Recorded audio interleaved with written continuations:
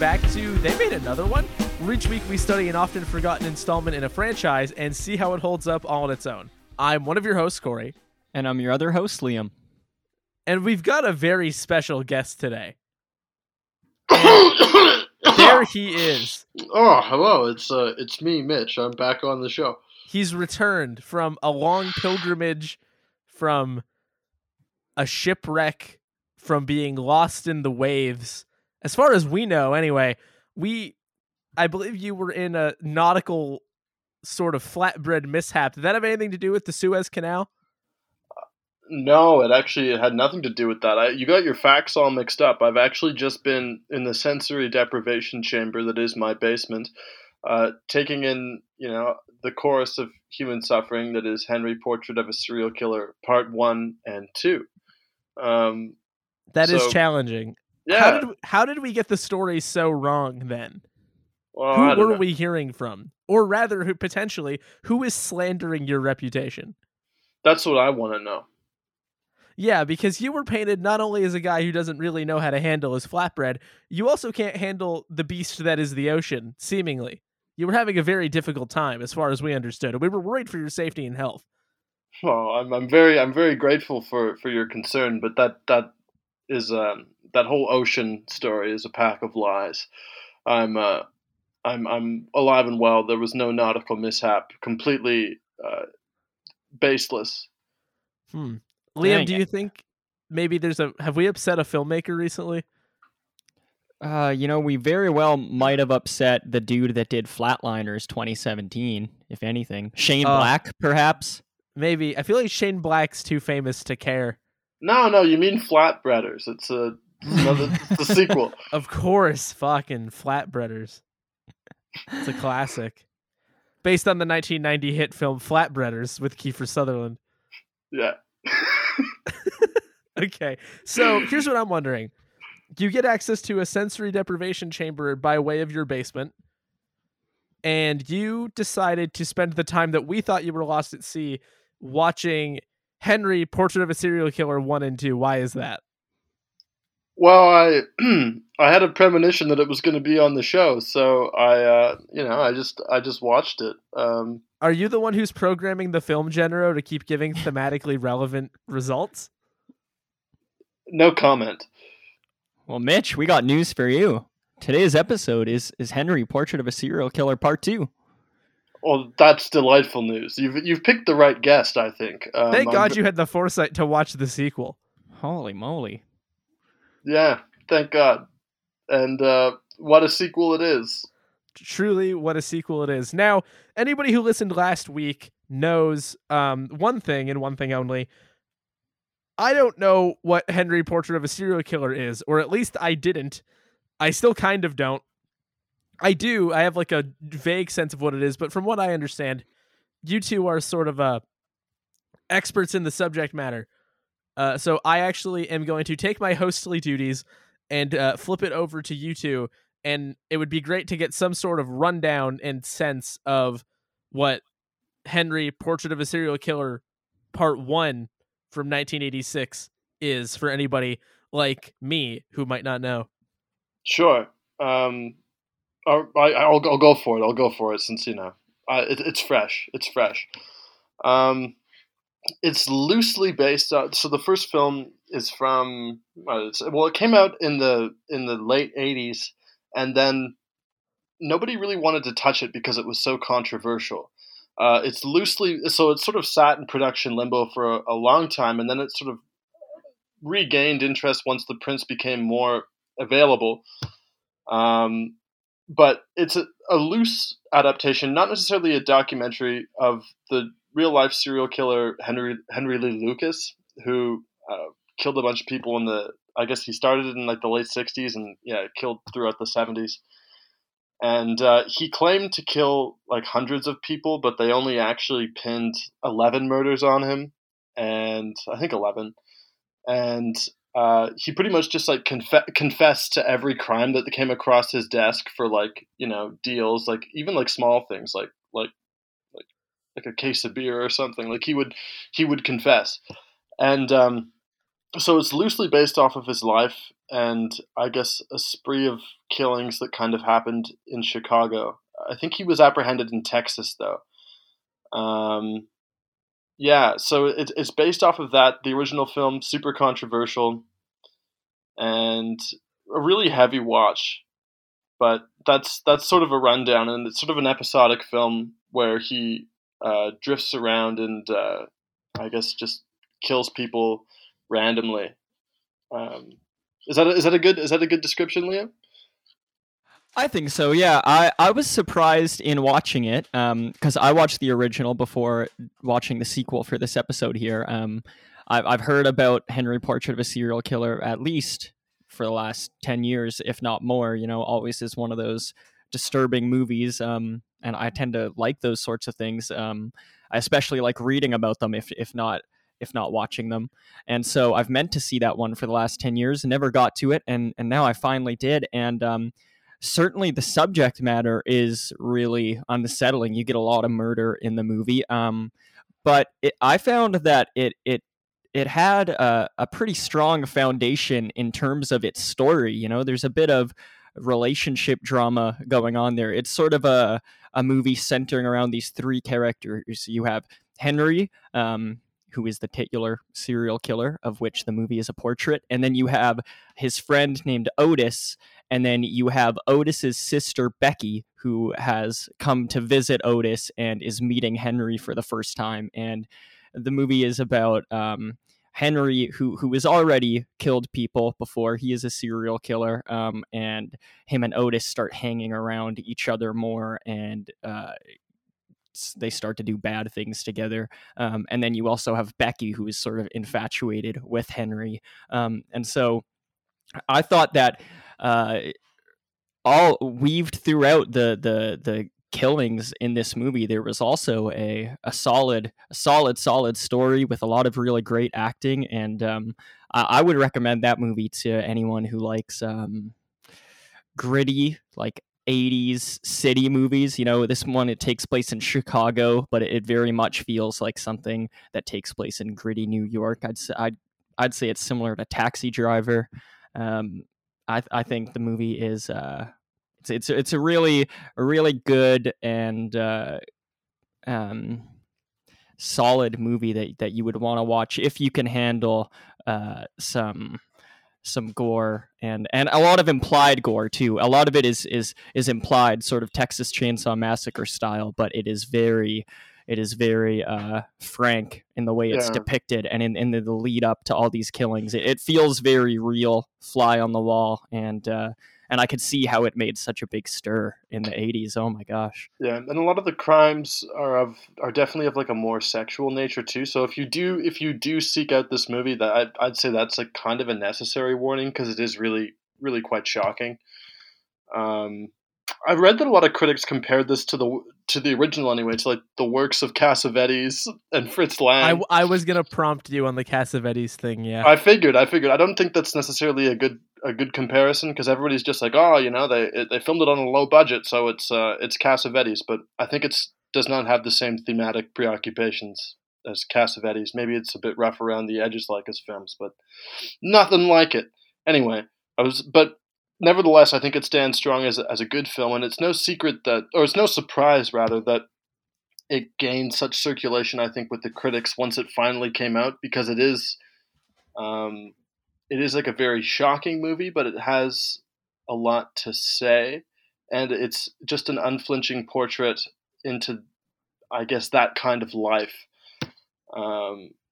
and it really is a horrifying movie, but a good one. So yeah, that's Henry Part 1 for you. and also just for anybody sort of keeping score, directed by John McNaughton, but perhaps more notably, the breakout role for Michael Rooker. If anybody is curious about sort of what went into that film, that's one of the only things I kind of knew about it passingly before looking it up. And it was also one of the movies that prompted the creation of the NC-17 rating in the end. It was given an X rating at the time, and the MPAA apparently said there is nothing that you could possibly cut out or re-edit to get this movie an R rating. Oh, yeah, that's crazy. I mean, Texas Chainsaw Massacre was similar, where the director was shooting for a PG, and so that's why a lot of the violence in there is off camera. And then he brought it to the ratings board. They were like, yeah, this is like R at the least. Yeah, PG standing for pretty gross, dude. And that sort of thing that you talked about, where the arrival of NC-17 sort of came on the heels of this movie, is partially why this movie kind of languished around on like a shelf for 4 years, because nobody wanted to distribute it, or the people who could distribute it were like, it was like theaters that also played like some real like schlock or like pornos. So a lot of theaters just like couldn't show it, and the film couldn't really get out. And because of that, nobody really saw it when it came out. It appeared at it appeared at the Chicago Film Festival, at a film festival in Chicago. And it played in Boston too. Mm-hmm. And actually, so a fun fact that sort of ties these all together. So one of the first companies that was lined up to release the film theatrically, they wanted the movie to have an R rating. It's a company called Atlantic Entertainment Group. And the person who was hired to do negotiations with Atlantic Entertainment Group is a guy named Chuck Perrello. Chuck Perrello worked at John McNaughton's development company, and it was Chuck Perrello who ultimately would go on to write and direct the sequel. That is promising. That is interesting. I didn't know that. Yeah, so what had happened there is he had been running that development company for over 3 years and then was hired to write the sequel, and they were so struck by the writing and the script that he was also tapped to direct it. That's so cool. I think we talked about this recently on the show, about how cool it is when someone that's working in movies, working on a particular franchise even, then takes the reins. We got Insidious Chapter 3, directed by Leigh Whannell, who wrote Saw, and worked with James Wan as a partner, and then he got to direct the movie of his own. And then you get Shane Black, who acted in The Predator, and then decades later he's directing and writing the Predator movie. I just finished watching the entire Nightmare on Elm Street series, and number 6, Freddy's Dead, is directed by a woman named Rachel Talalay, and she was actually she worked on all the previous Nightmare on Elm Street movies in various roles, just like helping out and stuff, and doing different roles. And then by the time the 6 came around, then she had the reins to write and direct the movie. So that sort of thing is really interesting. It always has me more interested in seeing a movie when you know something like that going in.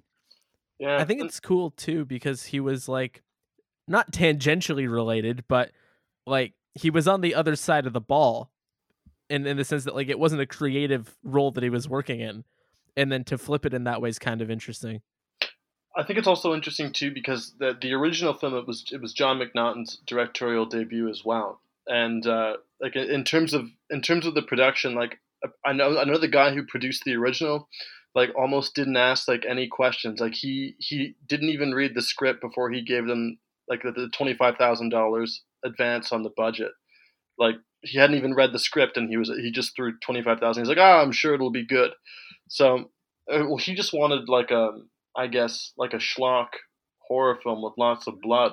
But yeah, instead, like a slasher, right? Typical slasher. Yeah, like a slasher, like a video nasty from the 80s. But they ended up getting like this sort of, I guess, like this profound meditation on like the life of a serial killer. But yeah, kind of sometimes you slip when you're in the office and you accidentally shift the knob from Jason to Henry, and you accidentally make a profound meditation on the life of a serial killer instead of a slasher movie. It's happened to the best of us. We're working through it. I can't help but wonder if that's part of the reason the movie was so starkly received, so controversial, because by the time when it was made, mid 80s, we're sort of in the middle of this slasher craze. We've seen so many movies coming out prior. Friday the 13th and Nightmare on Elm Street are going strong at this point. And just getting goofier and goofier. And though there's a lot of violence, the audiences have come to understand that this is it's an event that you go see once every year. But then this movie comes out and it is much more realistic, much more plain, and that had to really shock people, especially knowing that murder in movies nowadays isn't something to be taken all that seriously, and then this movie comes out and takes it very seriously. And so that sort of tells me why Roger Ebert liked this movie, because I watched his 1990 review of the first Henry Portrait of a Serial Killer when it was finally coming out in limited theatrical release, and he really liked the movie. He thought it had something to say. He thought that movies are meant to show people and emotions that we wouldn't otherwise be confronted with, and this movie shows this side of life, this darkness that some people go through, and he really loved it. Whereas all the Friday the 13th movies, he hated them, and so that's interesting. It's cool. Yeah, he gave it 3.5 stars out of 4, which is like it's not like that's a pretty significant review from Roger. I mean, he gave that to many other movies that I think are much better, but it's high praise from him. And I think I was shocked too that Gene Siskel also liked it, and he's a bit of a prude, but he did like it. Yeah. Yeah.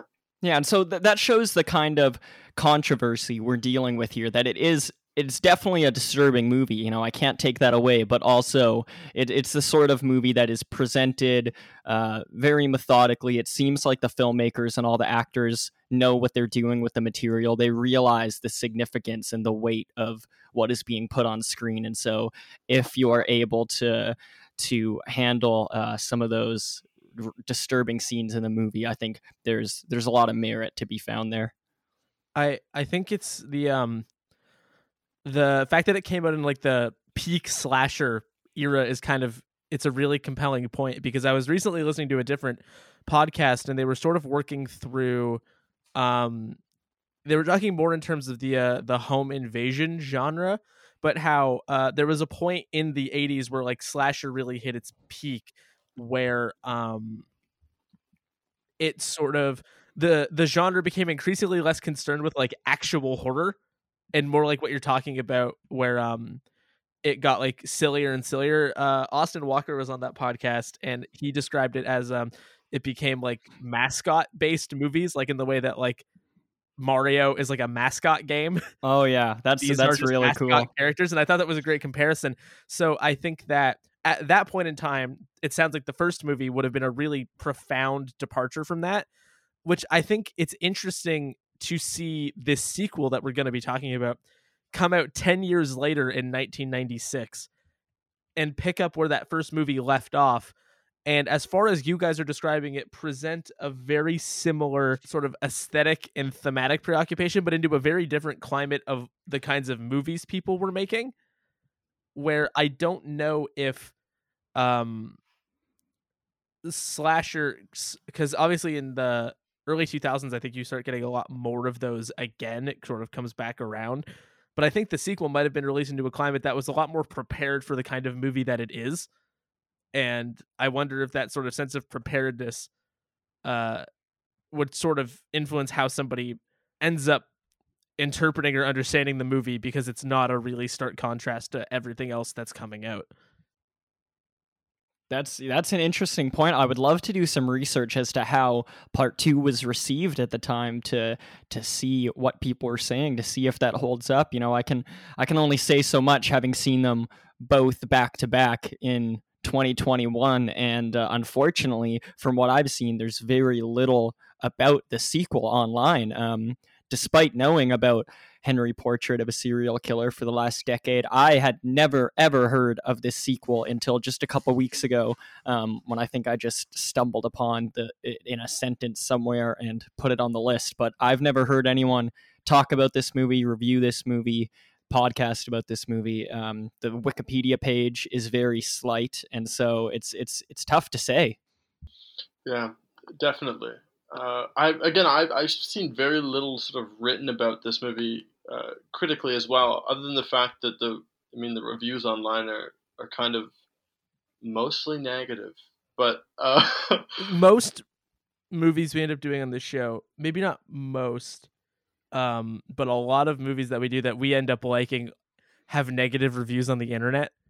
So I don't know if that's like a huge quality indicator at this point. I think like this is a sequel to a popular, striking, unusual movie. So I think anything that they try to do, whether it's very similar to that or drastically different, like no matter what, people are going to review it poorly online. That's just inevitable. Oh, definitely. And I will say that the original is also perhaps like the worst date movie ever. Don't do it. I'm speaking from experience. Don't do it. Did she like it? I think she gave it like a cool 6.5 out of 10. Is like even the word to use? I don't think she liked it, but I think we both found it like interesting. It's no Inspector Gadget 2. No, it certainly is not. So to talk a bit more about this movie, I don't have a lot because a lot of the people that worked on this have not done a ton of other work. They're all dead. All of them. Oh my god. And there's not a lot for us to pick through in terms of like extra movies to add to our list, unfortunately. So we've got Chuck Perrello, like I said, who did a movie about Ed Gein and a movie called The Hillside Strangler and something called Dr. 420, which is hilarious. So are those all after this movie, Corey? Yes. Interesting. All right. So he's got a serial and that's killer basically thing, it sounds like. Yeah, and that's basically all he's done is that. Cool. He's got an announced project called Powder Burns, but I couldn't really find anything about it. The movie was edited by Tom Keefe, who is actually more prominent as a producer now. If you know the TV shows Californication and Ray Donovan, he was a producer on those. Those were pretty popular. The cinematographer is Michael Conhorst, whose only other cinematography credit is a movie called Lawrence Melm. And then he has a lot of like camera department kind of credits, but not anything where he took the lead. And the music is by Robert McNaughton, who did the music for the first movie, the first Henry, Portrait of a Serial Killer, the Ed Gein movie that Chuck Perrello did, and also will be doing the music on his new movie. So do we know if there's keeping any it in the family? Do we know if there's any relation to Robert McNaughton and the director of Part 1? Off the top of my head, I don't. That would be fascinating to find out, and I'm going to try while we're talking. I was just looking. I've been sort of like keeping. Well, there's quiet not shit about this man on IMDb. There's nothing. Yeah, there's not a thing. So yeah, we'll never know. Robert, if you're listening, call in. Maybe it's a pseudonym for John. Why does he want no one to know he plays music? That's the real question. Because he lives in Footloose Town. They hate music. What's really fascinating too about these movies is that Henry Lee Lucas, the actual serial killer, was alive when they came out, but he was incarcerated. But essentially, like I watched like a documentary about his life, and like there's clips of him talking, and he's saying stuff like "I'm bigger than Elvis," and because like he was alive when these movies came out, and like it brought like a lot of publicity to him, like in the jail. And he was kind of like a celebrity, so definitely something to talk about, I guess, with like the ethics of depicting serial killers, especially while they're still alive. Yeah, and I had read that the initial idea for this sequel that the filmmakers of the first movie had, I guess this was talked about shortly after that first movie was made or came out, was that they would do a sequel where Henry is now in jail and he has become that sort of celebrity that has a following, and it would have gone from there. But I don't know how far those talks got, if anywhere, and we got this instead 10 years later. So also, like on another subject, you mentioned the Hillside Strangler, and while we're talking about this, like that was also a real, I guess, serial killer in California in like the 1970s, and they actually like kidnapped. Do you know who Peter Lorre is? Yeah. He's in Casablanca. He's also in M by Fritz Lang, which I think Henry evokes. But they kidnapped Peter Lorre's daughter just by accident, and they let her go because they were such admirers of her father's films. That's unbelievable. Yeah, I don't know why I'm making this connection now, but I think I don't know. It's definitely kind of a crazy instance of art and life kind of colliding. Yeah, and that's, I think, another thing that I just find weird or compelling, and this might be a good segue, is that, so like I mentioned, this movie came out 10 years after the first movie, but picks up, according to everything I've read about it, ostensibly where the first movie left things. I don't know how directly. I imagine not completely directly, but I want to know why people felt like this is the movie that they wanted to make 10 years on, just because obviously things would be very different compared to 1986 to then. And just as a quick rundown, because the plot actually, to me, sounds very similar to what Liam made the first movie sound like. Yes, I was thinking about that. It sounds almost identical. On paper, you've got the same two movies. On paper, the same formula. Movie. The same formula, I think, almost down to a T, except there's more fire, a higher body count.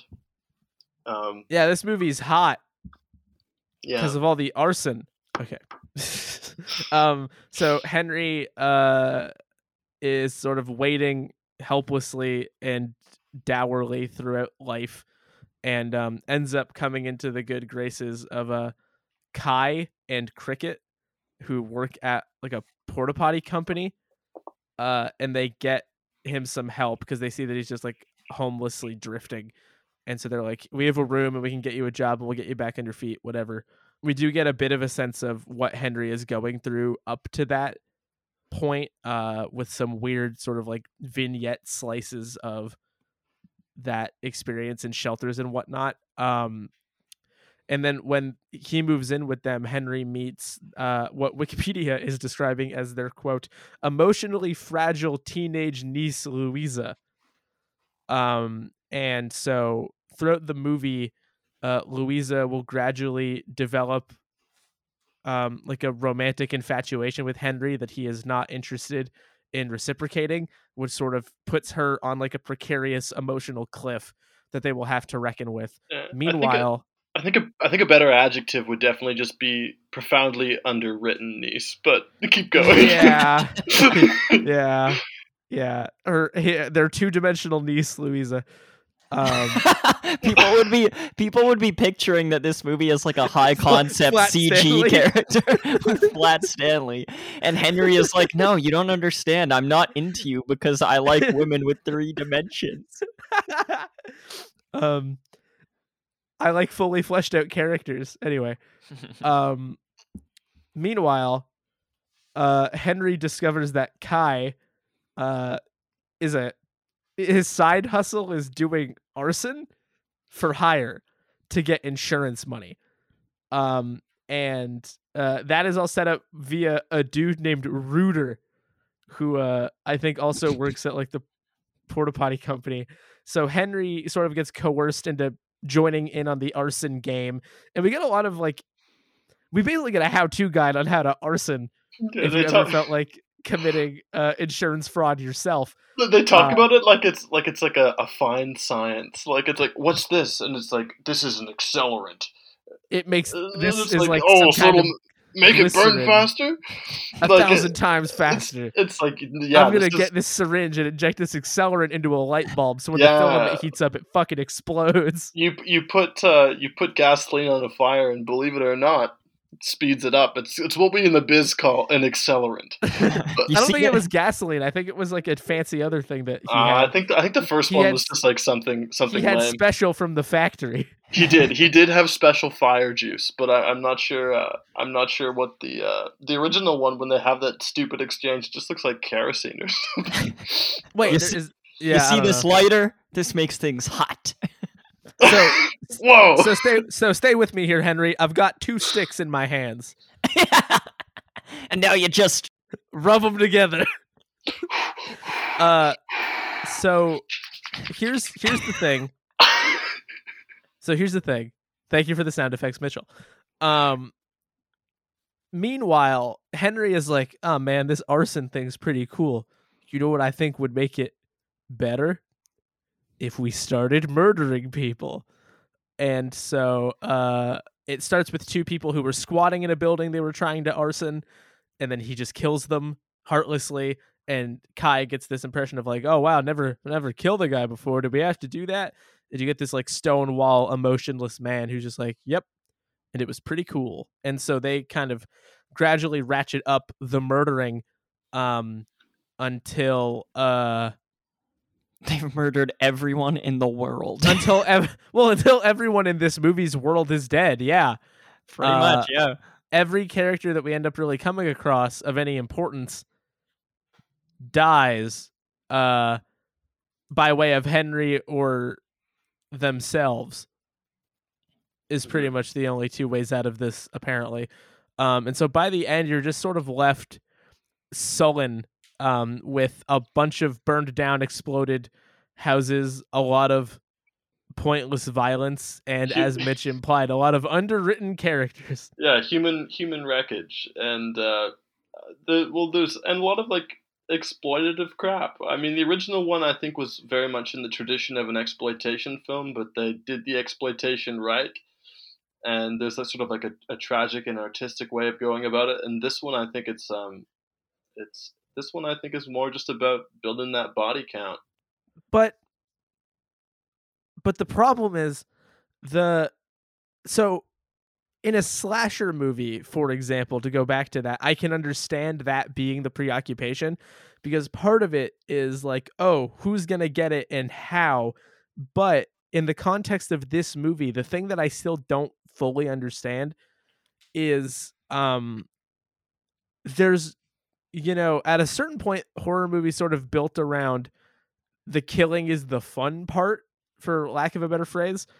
And this movie is obviously not interested in that. It treats its violence with a sense of gravity, in its sort of lack of pomp and circumstance, and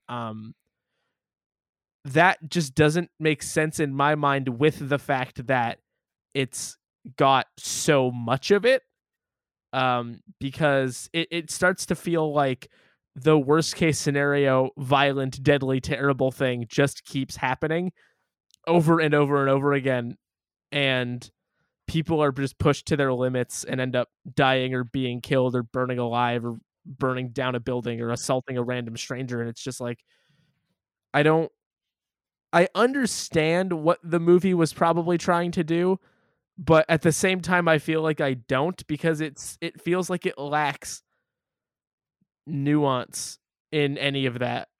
Mm-hmm. I agree, and I think the original film had that. It had that nuance, and I think there was a much greater purpose behind the violence and the kind of violence that you see, and they show different kinds of extremes where they're killing people. I guess in some ways out of like a kind of boredom almost, where they're just like, want to go out on the town and do that, and they sort of, I guess, revisit that idea, but I don't think it has necessarily the same kind of gravity or hard hitting quality that the first one had. No, and I find too that Kai's hesitancy doesn't really play well, or his reluctance, I guess, is maybe better, because it feels secondary to what's actually happening in the scene, which is just like Henry is shooting somebody or something, and he's just like, oh man, and then he likes it for a while, and then he doesn't, and it's just like, I don't know, this is sort of muddying whatever the point maybe is or isn't. It's sort of muddying the point about whatever the movie's trying to say. I guess my biggest frustration is that so it's called Portrait of a Serial Killer, right? And this doesn't really feel like it's got a good window into any of these characters' actual inner lives at all. Mm-hmm. And so you are actually left on the outside wondering what maybe the motivating forces are. And I also think because of the fact that um a lot of the characters in the movie are either like the most depraved they could possibly be, or perhaps the most tragic example of a person in those circumstances, it's hard to really get in there and be on the same page as the movie, because it feels not hyperbolic. That doesn't feel like the right word, but I don't know. There's just something about it that I find hard. I find hard to meet this movie where it wants me to. Yeah, and I don't think it does what it wants to do either. And I think like that's there are a number of reasons for that. And I think first and foremost, I think it's like the script and the characters. I also think that you don't have the same kind of performance. They recast Henry with somebody else, and I think the initial performance in that movie is in the original is one of the strongest parts. But I don't think that there's necessarily like the complexity in this Henry's performance. Oh, that's I should have done this already. That's Neil Gintoli Yes. playing Henry, who's also in Child's Play. It's maybe his most notable role. Rich Komenich is playing Kai. Kate Walsh is playing Cricket, who is Kai's wife. Carrie Levinson is playing Louisa. Daniel Alar is playing Reuter. And every online archive of this movie credits Penelope Milford as the first victim of the movie. And they often have her top billed, and I don't totally know why, but she was also in Heathers. So there you go. Hey. Yeah, I don't know. So at one point I described this movie in my notes as a specific kind of Americana malaise Rust Belt depression. And I feel like the movie does a good job visually communicating, I think in part because it's low budget, sort of like the rundown rural buzzkill that can be like towns like this, where it's just everything is gray and washed out and run down and nobody looks happy. And it's sort of a very bleak picture of like day-to-day human life in that way. And I feel like aesthetically it's doing a good job keeping consistent with what I think the movie's trying to do. But I don't know if it really is able to connect beyond that into something more profound, which it sounds like the other movie can. Mm-hmm. And the original movie definitely has those kind of aesthetic and thematic preoccupations with that sort of Rust Belt Americana, like you said. But I think it's better on every other level. I think that the ending has like real purpose. Like I had been dreading watching this movie. I put it off for a really long time because the original one was like a heavy watch for me. And so I was like, oh, like long day at work. I don't know if I necessarily want to put on part 2 to that, but honestly, I found this movie was kind of a breeze because it didn't have the same kind of gravity, and I don't think it was nearly as I guess as serious as the other one too. Like there were so many other kind of like detours in this movie that I think muddied the points, and all the other characters, like the neighbors that they get in a dispute with, and like the kids pushing off the bicycle. Like there's all these other things going on, and all these other moving parts that I think detract from the wholeness of the picture. Whereas the original one was very sort of singular in its portrait and depiction, and like you just wanted like a break from that image when you were watching the original. But from this one, I think it really meanders, and I think it's much less focused, and it doesn't work to the strength of the movie at all. Yeah. What about you, Liam?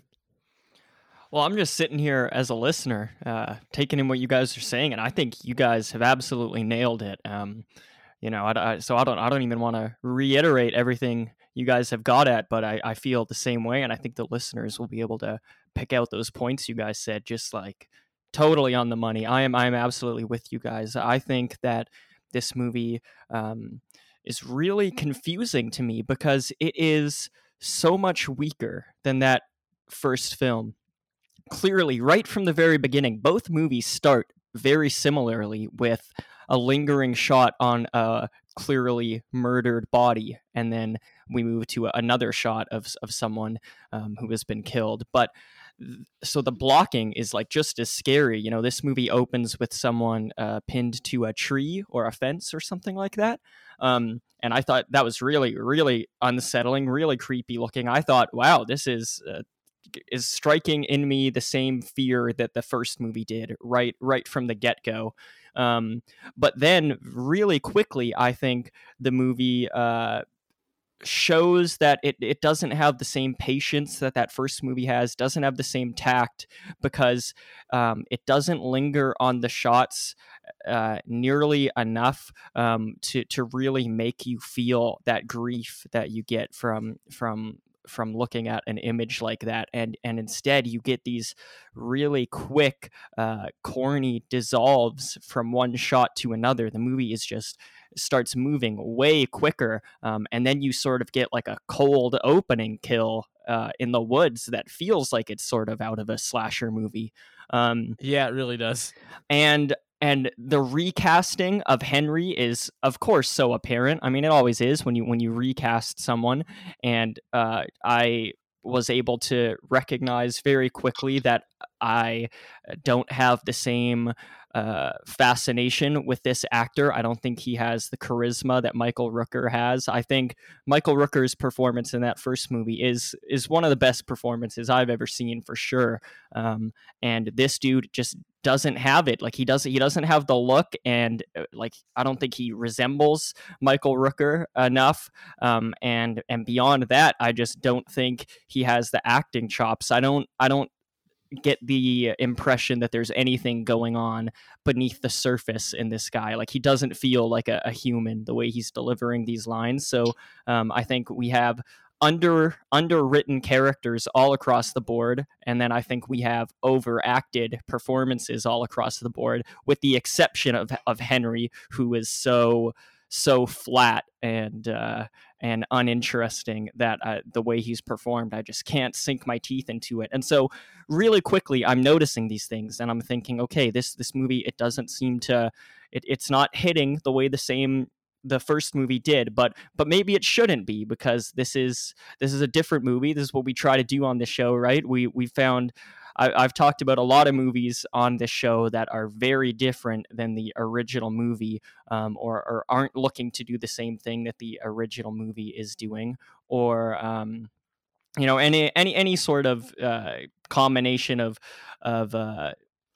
characteristics that have made a movie that is different than the original. I've ended up liking it, and so I thought, okay, I'm gonna look at this not as a I'm looking to get the experience from the first movie again. I'm gonna push that one out of my head. I'm just gonna take this movie as it is, and I really I found that I couldn't really do that, because this movie is trying so hard to do the same thing that the first movie did, which is why on paper, Corey, you can tell that these movies sound very similar. And so I'm so confused by this movie's existence, because I don't understand why we are doing the same thing we did 10 years ago on paper and basically in execution. Though the filmmaking feels a bit different, I just think that's just because there's less talent behind the camera, and Whoa.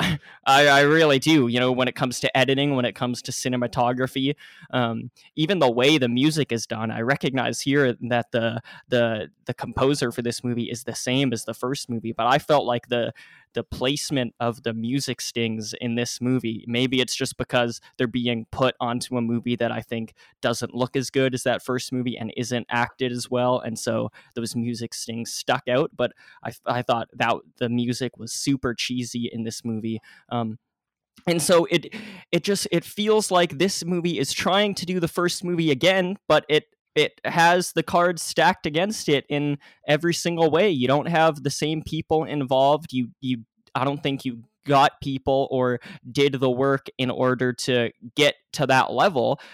But I can't put the first movie out of my head as much as I want to, because this movie insists on carrying on that initial story. If they had, at the very least, set this movie 10 years in the future, then I think I would be able to take it more as its own thing. But it doesn't do that. It picks up right where the first movie left off, like you said, Corey. It's not entirely clear if we're like at the same day, if we're a few months later or what, but the two Henry actors are basically the same age. You don't hear from any dialogue that anything has really happened since we left him in that first movie. And so I just became really confused as to why this movie is being made, because the original isn't a unique concept. It's just unique in its execution. Right. So why is it that we're going to do this? We're going to have a sequel to this not unique concept that does the same thing, but just in a less uniquely executed way, in a filmmaking sense. So I was really I can't even say disappointed with this movie, because I think part of me was thinking that it would likely be that, because I've heard so little about it, and it's just that first movie is so it's like a flash in the pan. It's a slice of life. I was thinking any continuation of that story, I don't really know where they could go. And then when I quickly realized that they were just doing the same thing over again, then I just had to kind of sit with it. And this time with 100% more arson. Yeah, no, I totally agree with you, and I think that if they had gone the way that John McNaughton was originally proposing to do, where they talk about, I guess, the nature of celebrity that some serial killers experience through, I guess, sensational publicity and true crime stories, I think that in itself would be just sort of like a really interesting, I guess, self-reflexive narrative. Because the guy who made the movie about him is making another movie about him off the heels of like the publicity that came from the original. So I think that would have been a fascinating movie, and you don't necessarily have a lot of movies about that sort of dynamic of celebrity and serial killers. I can't think of any where it talks about that. So I wish that they had gone to other territories, but really they just they almost like beat for beat revisit everything, and everything is done much worse. For example, the home invasion scenes in the sequel are not like the I thought I was going to be like ill during the home invasion scene in the original Henry one, but this one, they play up like the gore and the exploitation in some ways, but in other ways, like the mode of filming is different, because in the original it's like a POV, like handheld shot from like their video camera, and then it pulls back from that scene, and you see both characters watching what they have done, and Otis wants to rewatch it, and so they really through that like vehicle, they really express a lot about the characters, and it's just a repulsive, horrifying scene, and the actress in that scene is just going like all out, and she's giving it her all, and I think that, in fact, I watched a documentary about it, and I think she like damaged her neck doing that scene, and they had to rush her off to like the emergency room. She was putting in such a performance. Wow. But the home invasion scene in this one, you can tell they're trying to like check the boxes and revisit, I guess, what could be the landmarks of the franchise, but it just doesn't work. And yeah, I don't know why. As someone who didn't see the other movie, I don't know why it doesn't feel like. I kind of take umbrage with the ending too. The burning of an arsonist, because I feel like it's trying to be poetic and it's just like fucking soulless. and has nothing. He to showed actually me the say. fire. Now he is the fire. Yeah. Like, I honestly feels like it's trying to make some kind of point, whereas this whole movie just feels like grim and bleak and violent. But I don't know to what end. It's a movie that doesn't have any faith in humanity whatsoever, without feeling like it's meaningfully justifying that belief by rooting it in something that feels organic and real. Mhm. In part because of what you're talking about with the way things are underwritten. I think the Louisa character is the prime example and the most damning, especially because they're trying to show that this is a character that's been traumatized throughout her life and is trying to sort of deal with that through art and ends up latching onto Henry for this or that reason. But it's like a flat caricature of a character that you think would have been through trauma at some point. And every scene where she just is suddenly like very attached to Henry, it feels sudden. And perhaps that's true to some kind of actual thing, but by the end where she's like threatening suicide and then just does shoot herself, that's shocking, and I was shocked and it caught me off guard. But to what end did it do that? You know?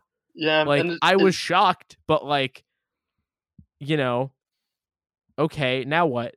But What was beat for beat again, like I know you haven't seen the original, and I feel bad for keep returning, but it sort of follows the same nature where they almost briefly humanize Henry. Like Henry, for example, rescues Becky at the end of the first film, and we're like, because there's this weird dynamic throughout both of these films where I guess Henry is, whether you like it or not, he there are qualities in his character that I guess are eerily close to being a protagonist, even though I wouldn't say he's not a very good one, not a traditional one, not one that you're rooting for. But like in the original one, he rescues her, and then it shows in the end that he just destroys everyone that gets close to him, and they echo that beat for beat in number two. In a much more explicit manner in number two as well. And the end of the first one is a tad more ambiguous. It's subtle. You don't know exactly if he has done what you fear that he has done. And you could kind of interpret it either way. But in this one, you see him burning everyone alive. So yeah, and it is under like I'd say the original ending is kind of that ambiguity. I think is much more tasteful and enduring to his character. Right, you don't see him do what you know that he has done and what you dread that he has done, and in this one, you see it beat for beat, and I don't think it works. I want to say one more negative thing, and then I do have one positive thing. Go ahead. Near the end of the movie, there is a point where somebody is getting their head slammed repeatedly, and there's a music sting every time the head hits, and it gets slightly louder every time, and it sounds like the movie is building a power meter. Oh my gosh. That's and it's extremely hard to not laugh because it's like do do do do, like it sounds like it's building up to something. That's really funny. Just comical, man. Like, and then that's like right before you get the part where Kai is like begging to not be burned alive, and it's like Jesus Christ, man. And when Henry does shoot everybody at the end, he fires like 7 or 8 shots from his revolver, which is literally impossible. Like that's just a continuity error. But they're supposed to only hold 6, and he's firing away like it's the OK Corral or something. I don't know. Remember the Alamo? Yeah, I had revolvers at the OK. And well. Resident gun expert over here. In regards to the music, Corey, that's totally what I'm getting at. Is that the placement of the music seems so seems so out of place, I guess. Like I don't remember the music from the first movie, but I don't remember any instance where the music took me out of it. And knowing that it is the same composer, I'll give him the benefit of the doubt and say that he did just as good work on this one. I don't know for sure. I'd have to compare the movies back to back, but the way that his music is used in the sequel just seems like it's doing it a total disservice. Like, you get a music sting when a lighter is lit at the beginning of the movie. A flame comes out of the lighter, and the music goes dun dun dun. And there's just this. There's quite a few instances of that where it feels so made for TV, Lifetime, just totally we whack. made the inverse of a Lifetime movie, and this is what happened. Do you want to say the thing, your positive thing? Yeah, I really like the arson sets. When they're all rigged up with the like little baggies of accelerant, and they're spraying everything down, and there's like a bunch of stuff rigged up, and they tend to be really moodily lit, and you get a pretty good diversity of places that they're arsoning. I thought I really liked the sets. I like the burning mannequin. I thought the burning mannequin was very striking. Yeah, and there's a few shots here and there that I like. There's one in particular that I have a note about, which is seeing the fire through a rainy windshield. I don't specifically even remember that, but I want to give credit to, I felt like that was worth writing down. So there you go. But overall, a few good shots and a couple good sets is not enough to save this this thing. And it's got moments of depravity in it that I just don't even understand why they're there. Like when Reuter just like drugs Henry for no reason. Yeah. For like shits, and it's like, okay, so this movie is attempting to really portray this like what it conceives as the scum of the earth, and is not interested in humanizing anybody in that, you know, Americana Rust Belt Depression area that we're talking about, or giving any like significant meaning to these actions. They're just like, oh wow, people suck, am I right? Like, yeah, and it's just like what you end up getting is just like a different kind of nihilism from the OG. It sounded like we all didn't like this movie, but like, to what degree did we not like this movie? I will say that the more I think about it, the less I like it. I would say that I could put it on. I can watch it. And if I'm not thinking about it, it would just totally be a background movie. It's not necessarily a background movie I would pick, but it's not a movie that's gonna rile me up and get me upset at it. But once, you know, like the way something like Cats or even Flatliners from just last week would do. You know, Flatliners, I think, is a lot more egregiously, explicitly silly. But this movie, just in its intent, as I'm thinking about what it's trying to do, really starts to irk me, because it retreads the same ground the first movie already walked over. And it does so in a far less compelling manner. Then I just sort of get cynical about its existence. You know, this came out in the mid-90s, and I can't help but think that at that point, Henry had been out for a little over 5 years since it was released in a theatrical setting, and it's had a reputation for a few more years after that. And so it's been out. It's probably been on the home video market for a good while now. So it has a reputation.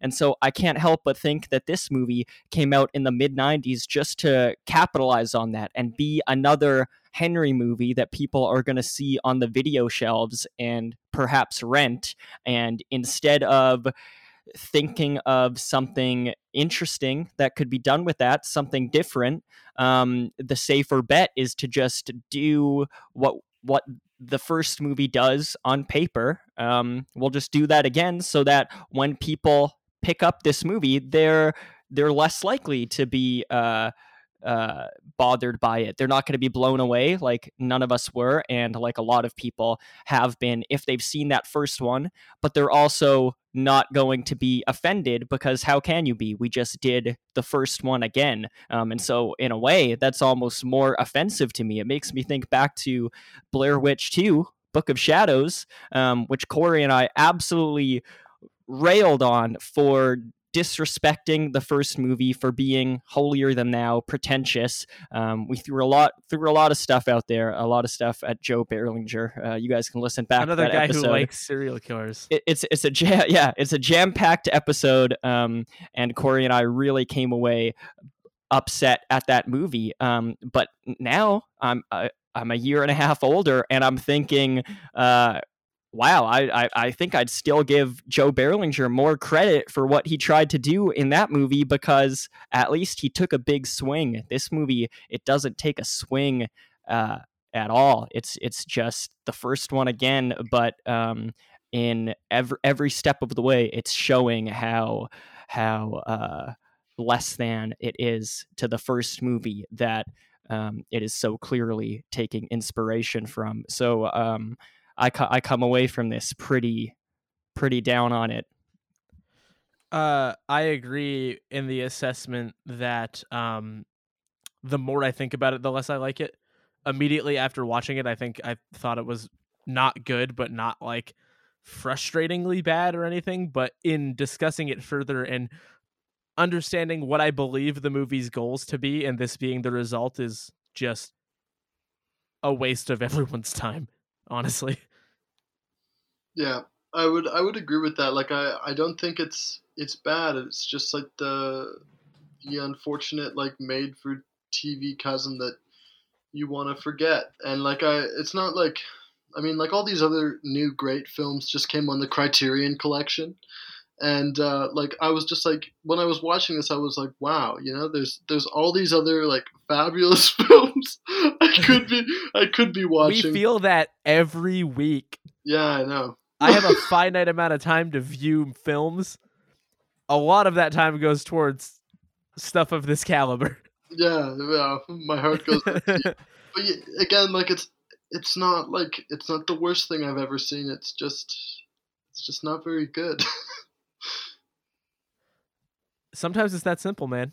It's just could be better. And I think that's why I've heard so little about this movie. It's one of those films where it's like it was destined to fall in a chasm and never come out. I did some clicking around on Letterboxd once I knew how I felt about this movie, and I saw a few reviews that were pretty low, 1 star, maybe 1.5, 2 stars, but I didn't see it getting panned like I thought I might have before I watched it. There was so little about this movie out there that I thought, okay, the people who have seen this, it's probably gonna get trashed, because otherwise I feel like I would have heard at least some horror fans saying, you got to check out Henry Portrait of a Serial Killer too.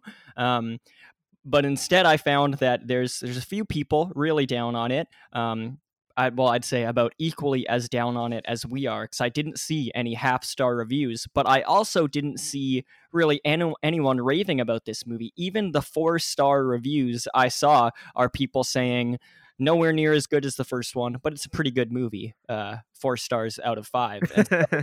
It's the sort of thing where it's just I can't really fathom this is the sort of movie that's anyone's favorite movie, which is wild, because everyone's. I feel like every movie out there has got to be someone's favorite, but I have yet to I have yet to learn that this is anyone's favorite movie, and What's the name of the actual guy? Henry Lee Lucas. He likes it. He likes part 2 far better. He's like Stephen King with The Shining. He's like, when they redid it, I liked that one a lot more. But the dude looked more like me. Yeah, no, it's. I looked around the internet and I couldn't find.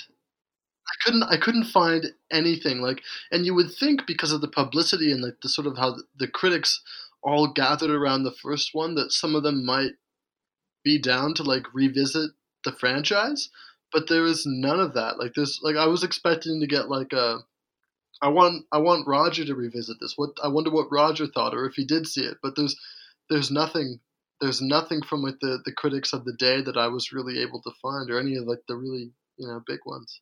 Yeah, I think that's about it. I think that's closing the book on the book of. I'm gonna say this again because I have a really good joke and I fucked up the delivery. I think that closes the Book of Henry: Portrait of a Serial Killer Part 2. Nice. There It's you go.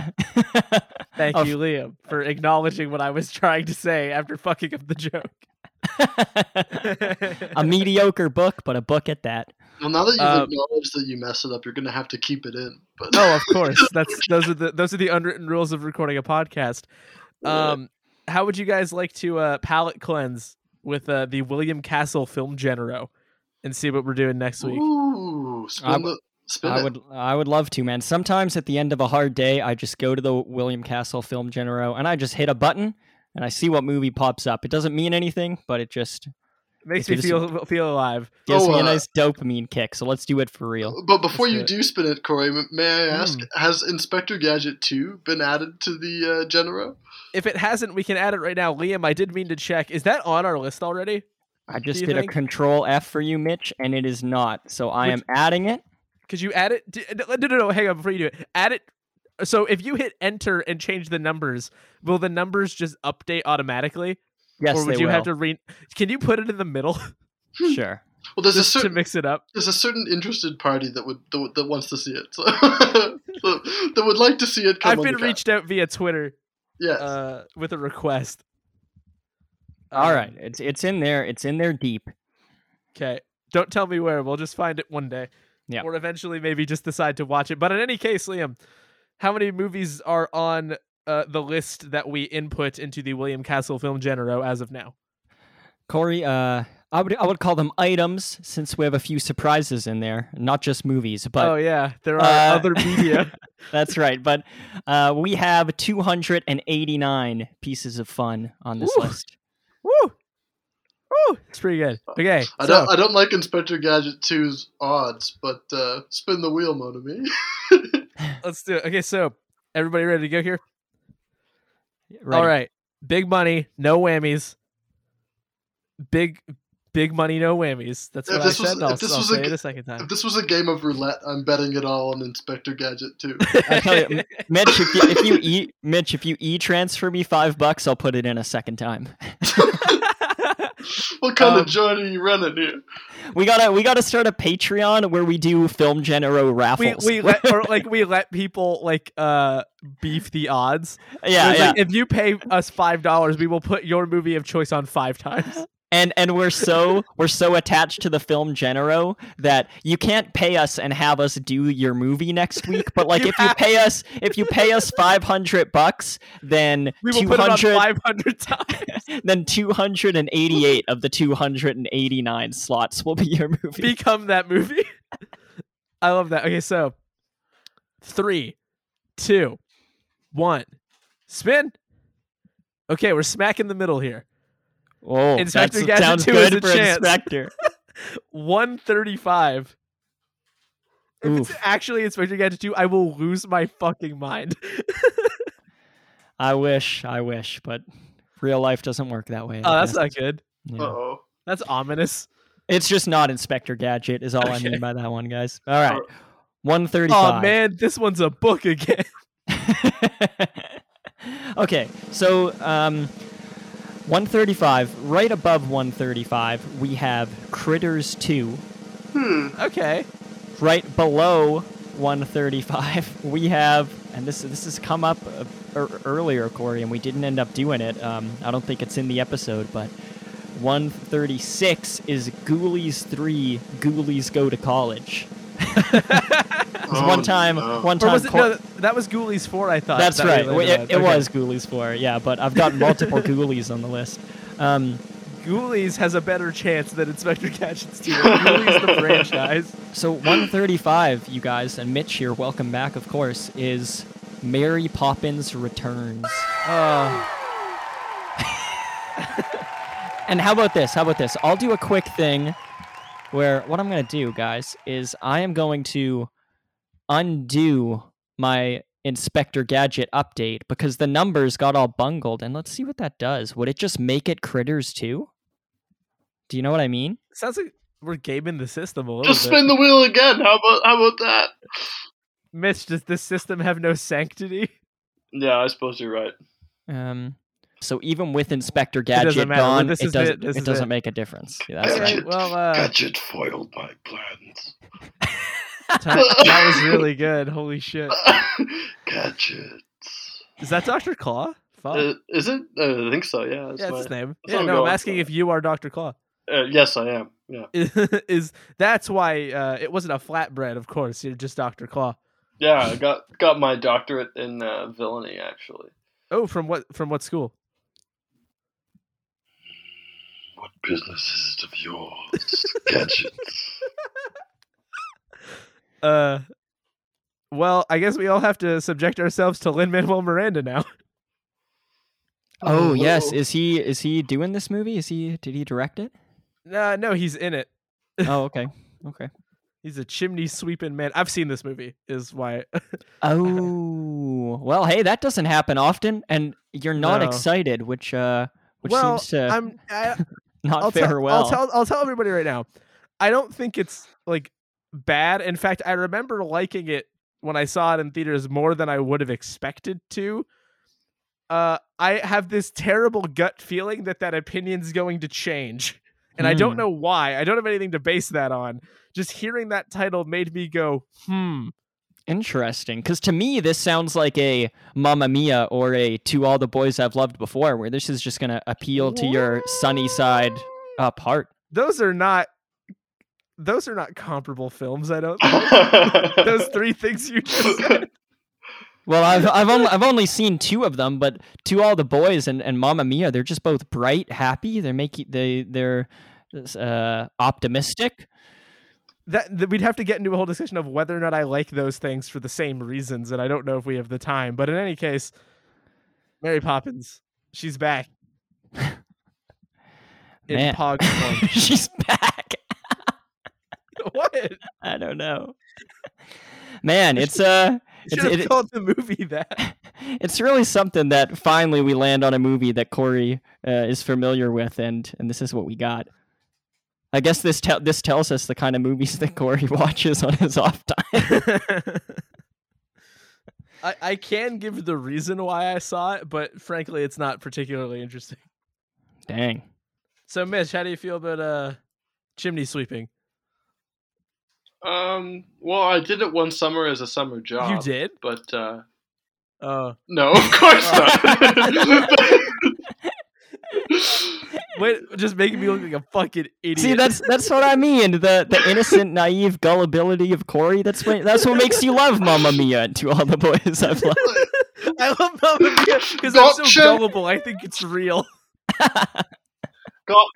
Gotcha, lad. Now you have to sweep me Where's the chimney. shilling? A spoonful of sugar helps the medicine Oh my go gosh. down. Is it St. Patrick's Day 2022 yet?